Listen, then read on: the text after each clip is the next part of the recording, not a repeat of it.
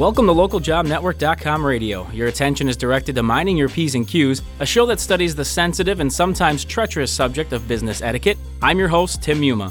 The topic for this particular show doesn't necessarily pertain to the purest form of etiquette. However, it does play a role in how we behave in our work environment and the varying effects that it may have.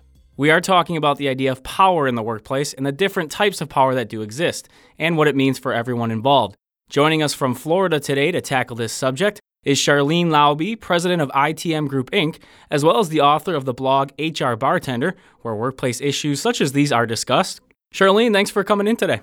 Well, thanks for having me. Basically, I gave just a brief rundown of what you do, what you're involved with, but if you could describe a little bit your experiences in the world of employment and what you are currently doing as well. Sure. I'm a former HR pro who has turned consultant. I've been consulting now for about 10 years. And my company focuses primarily in the training and development space. We work with managers and leaders to help them engage and retain their teams.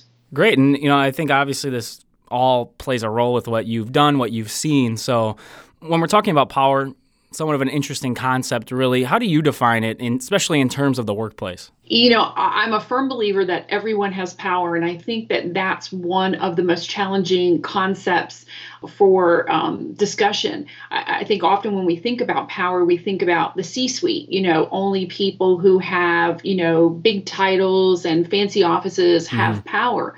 But really, everyone has a certain kind of power, and they have the ability to use that positively in order to get things done for themselves and for their organizations. I think you touched on an important part there that does really involve everyone, that everyone has some sort of power that they can use or in some way manipulate in a certain way. What is it about power that makes it maybe desirable or something that people do look to have, or at least acknowledge that they do have and use it to their advantage? What is it that makes it so, again, desirable in a lot of ways?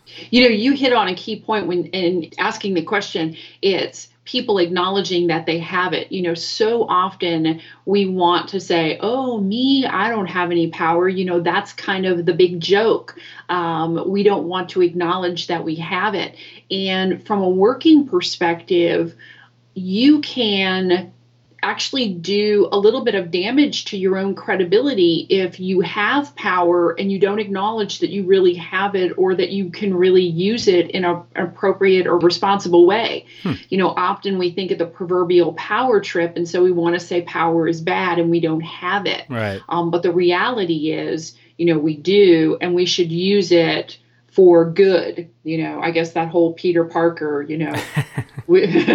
type thing. And that's a good point, because I've had a couple other people on talking about leadership and the idea of effective leadership versus good. So I think that all does kind of factor in this idea of power. So I did want to get into specifics about these types of power that I believe on your site you had listed and a little bit described, and just looking to elaborate a little bit on those things. And the first one, it seems like the best place to start is the idea of legitimate power. So what is that exactly, and how does that look in the workplace setting? Legitimate power is the power that's given to you based upon your job description. So if your job description says you have the power to do X, I'll use an example.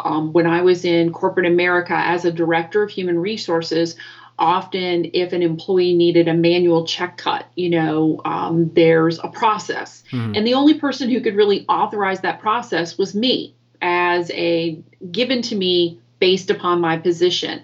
That's not to mean that I'm the only person who probably could have made that call, but my job title said, you get to do that. And that's legitimate power. So is this really the basic idea where people think of in a work environment, right? When you have these titles and you have a process, like you said, or a hierarchy, this is pretty much the typical way people would generally associate power in the workplace, wouldn't you say? Yeah. That's probably one of the first ways that we get power is, we get power based upon our position within the organization. We can sign something or approve something, and it's only afforded to people who have a particular job title or a particular level within the organization. So with something like this, are there times where even though they have that title, people might ignore that power, so to speak, or devalue it in some way? I'd like to think that it comes along with the position and that people respect that it comes along with the position. So, from that standpoint, there are consequences to ignoring power that's associated with position. For example, if you have the power to sign something or approve something and I bypass that, then I'm really being disrespectful. I need to respect the power that comes along with position. Another aspect or a form of power essentially is the idea that when people have an acclaimed skill or certain accomplishments that, maybe they hang their hat on, so to speak, what type of power is that exactly? Because obviously it does carry some weight in the workplace. I call it expert power, and it's the idea that you've become the go-to authority for something. And, we have a tendency when we think of expert to, possibly think of you have to achieve a certain level of education or, you have to have you have to be a PhD in order to have expert power. But that's not always the case. You could be very schooled. Let's say, for example, you know more about Excel than anybody in your company. And all of a sudden, I need to do a pivot table. And I've never done it before. You're the guru. You're the expert. I'm going to come to you. Yeah, that makes sense. And I think people probably recognize that you go to those certain people, like you said, in those situations. How does that factor into power? I think of power a lot of times in being able to use that for something and for the greater good, so to speak. You're helping out a coworker as a B. But, is there a certain situation where that can be used, so to speak, in that, getting something out of it? Because a lot of times people think of power and being able to influence that sort of thing. How does that relate with the expert power? Sure. Think about it in terms of if you're the super user of a computer program and now all of a sudden the company is thinking about upgrading a computer system or making a change. If you're the super user, you're the resident expert on the existing system, you might be invited to the table in order to talk about how the company could best utilize that system, the new system, or take advantage of it or something like that. So you have a tremendous opportunity when companies are making decisions, if you're considered to be the resident expert in something, to be a part of that committee or that team who recommends changes. Good. That's a good example. I like that.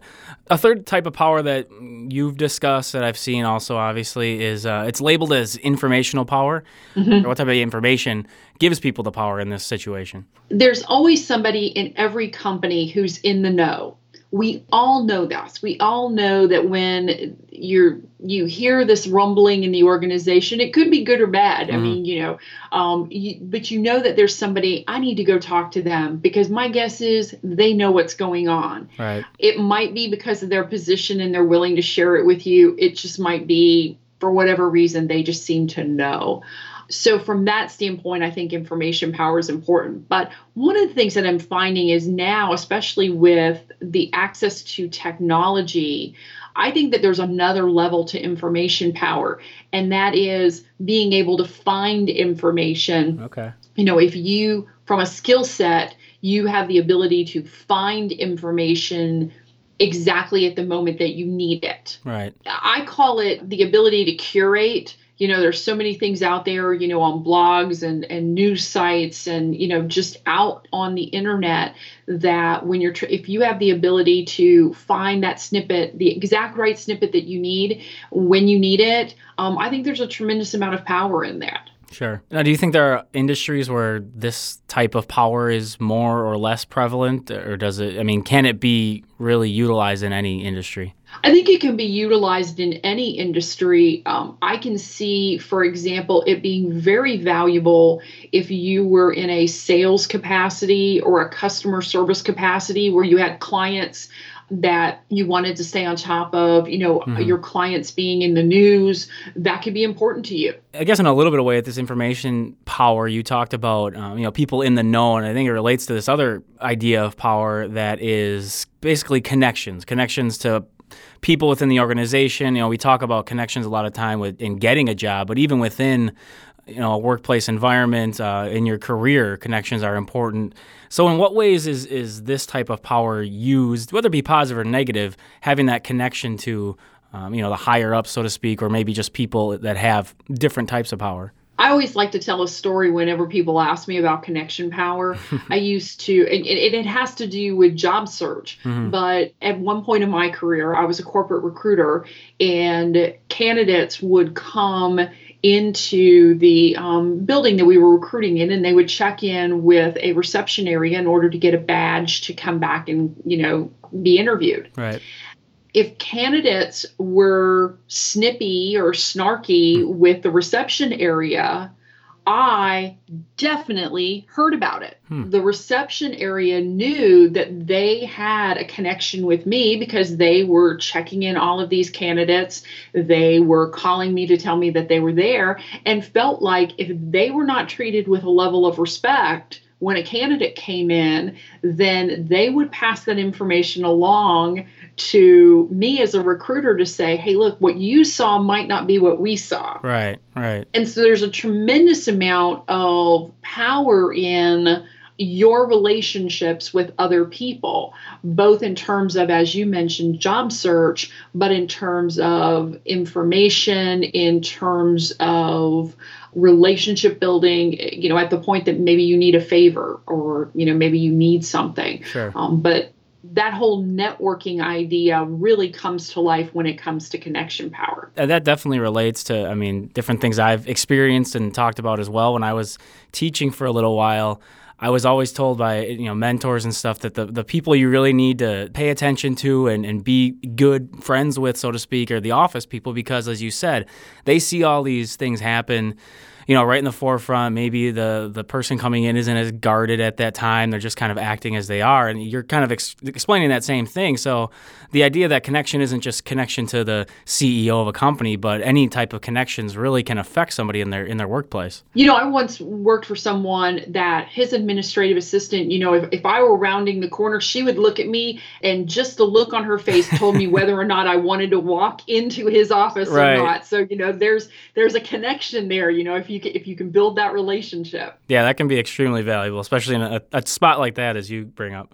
The idea of coercive power is another one that's somewhat interesting, especially when you think about the work setting and your coworkers and managers, that sort of thing.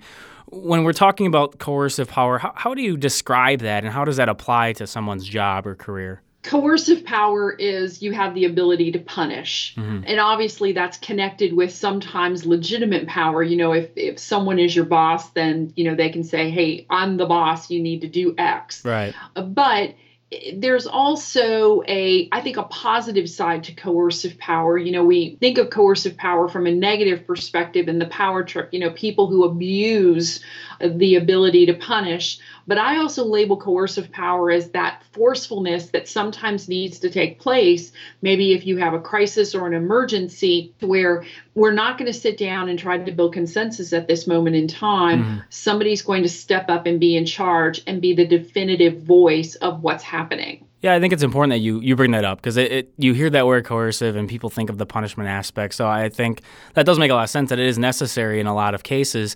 So overall, when you're talking about this type of power, do you see it as a good long-term strategy, or is it more effective really just in short bursts, so to speak? That's interesting. I'd like to think that it's you're leaning towards that short-term burst, because when you have the ability, it's interesting. I was doing a training session yesterday, and in talking with people, I said, when I have the ability to make decisions where I can bring people in and I can solicit their feedback, they really appreciate that.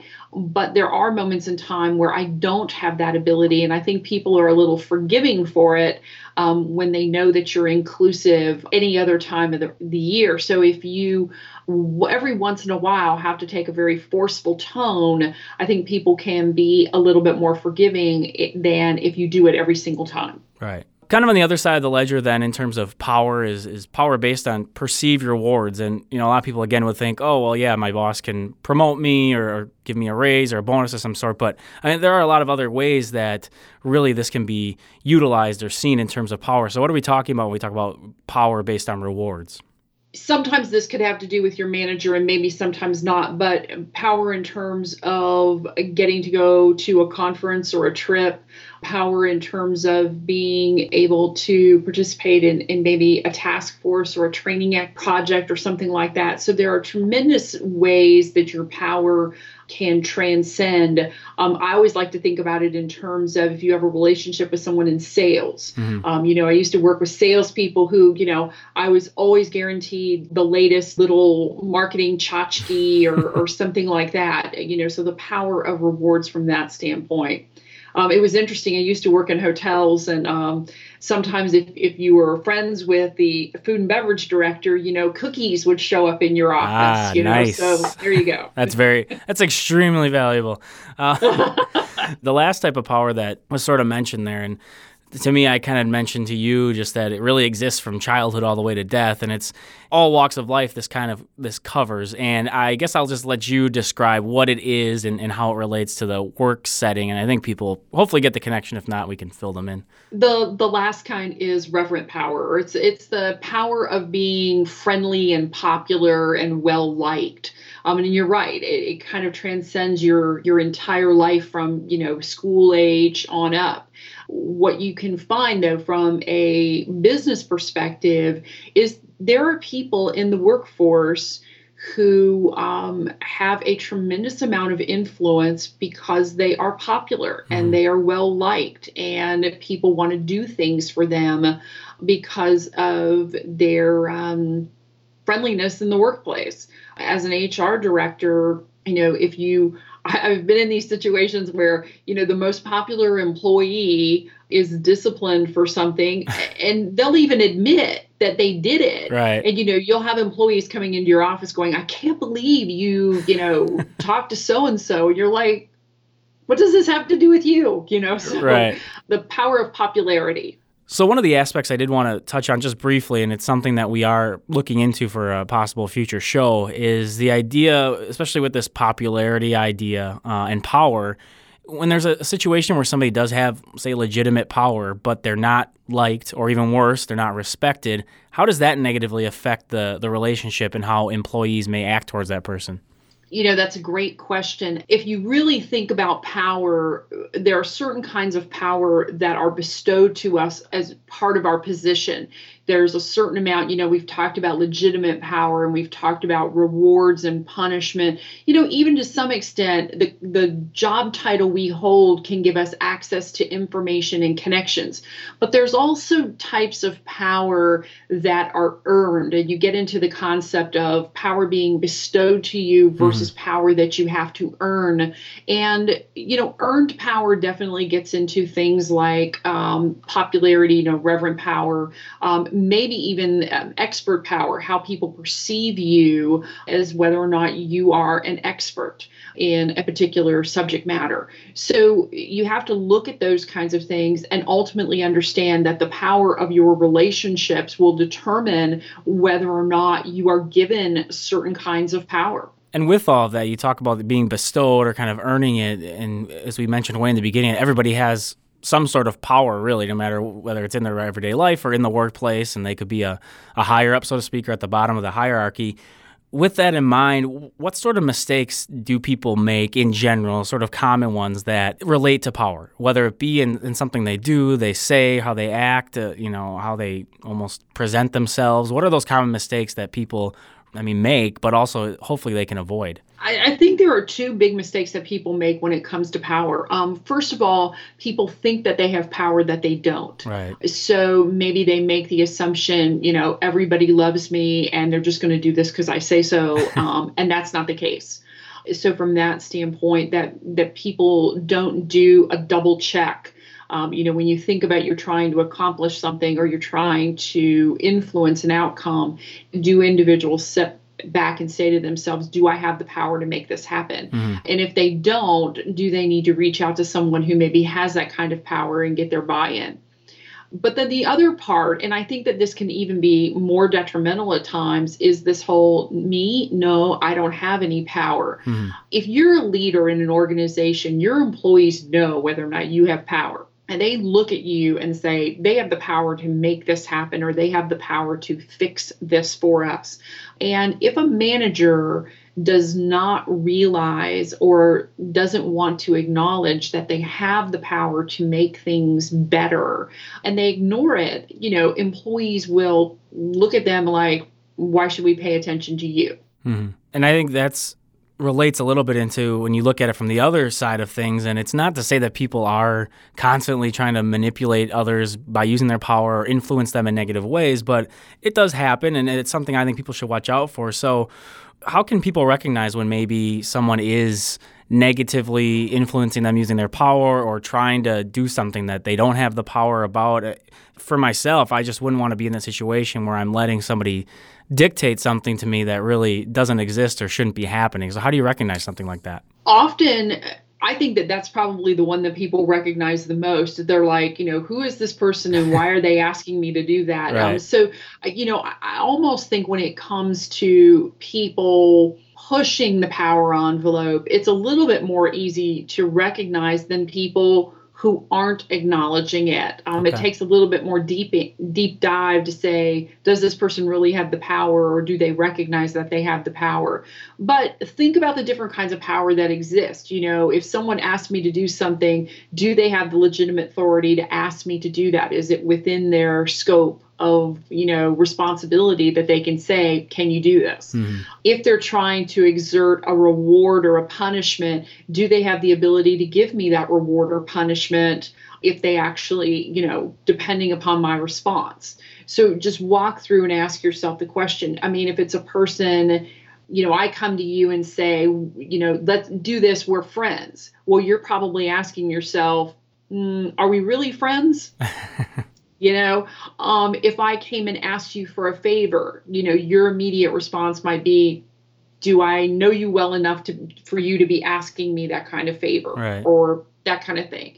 So just walk through the question and then say to yourself, yeah, I think that they have that kind of influence. Sure.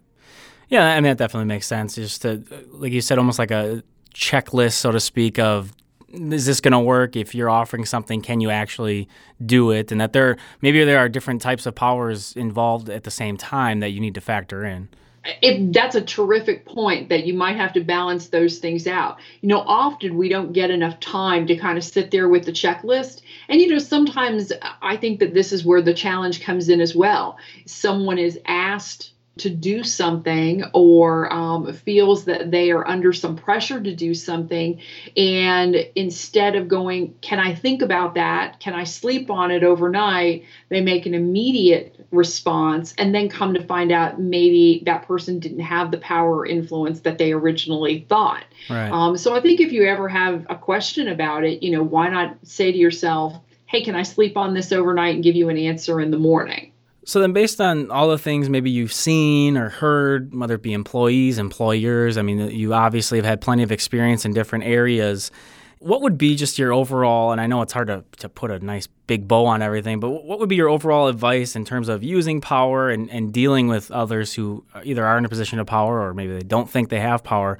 What's just the basic nuts and bolts kind of idea of what advice you would give in terms of power? I would say to anyone, whether you're presenting a point of view or someone wants you to, do something for them, is to just stop for a second and check that power base. Do you have the power to do whatever it is that you're asking? Or does the person who's making the request have the power, and then proceed accordingly? But just kind of that little stop and check the power base before making decisions can be very valuable.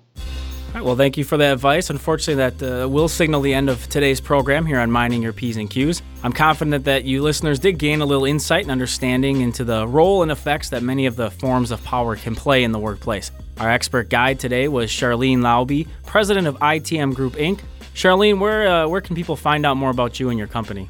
Probably the best place is to check out the blog, HR Bartender. Just visit us at hrbartender.com. All right, great. Well, thanks again for joining us today, Charlene. Thank you for having me. And of course, a thank you to all the listeners as well. Please check in here again on Minding Your P's and Q's, part of localjobnetwork.com radio. If you do have any comments or suggestions for the show, email us at ljnradio@localjobnetwork.com. Until we speak again, I'm your host, Tim Yuma.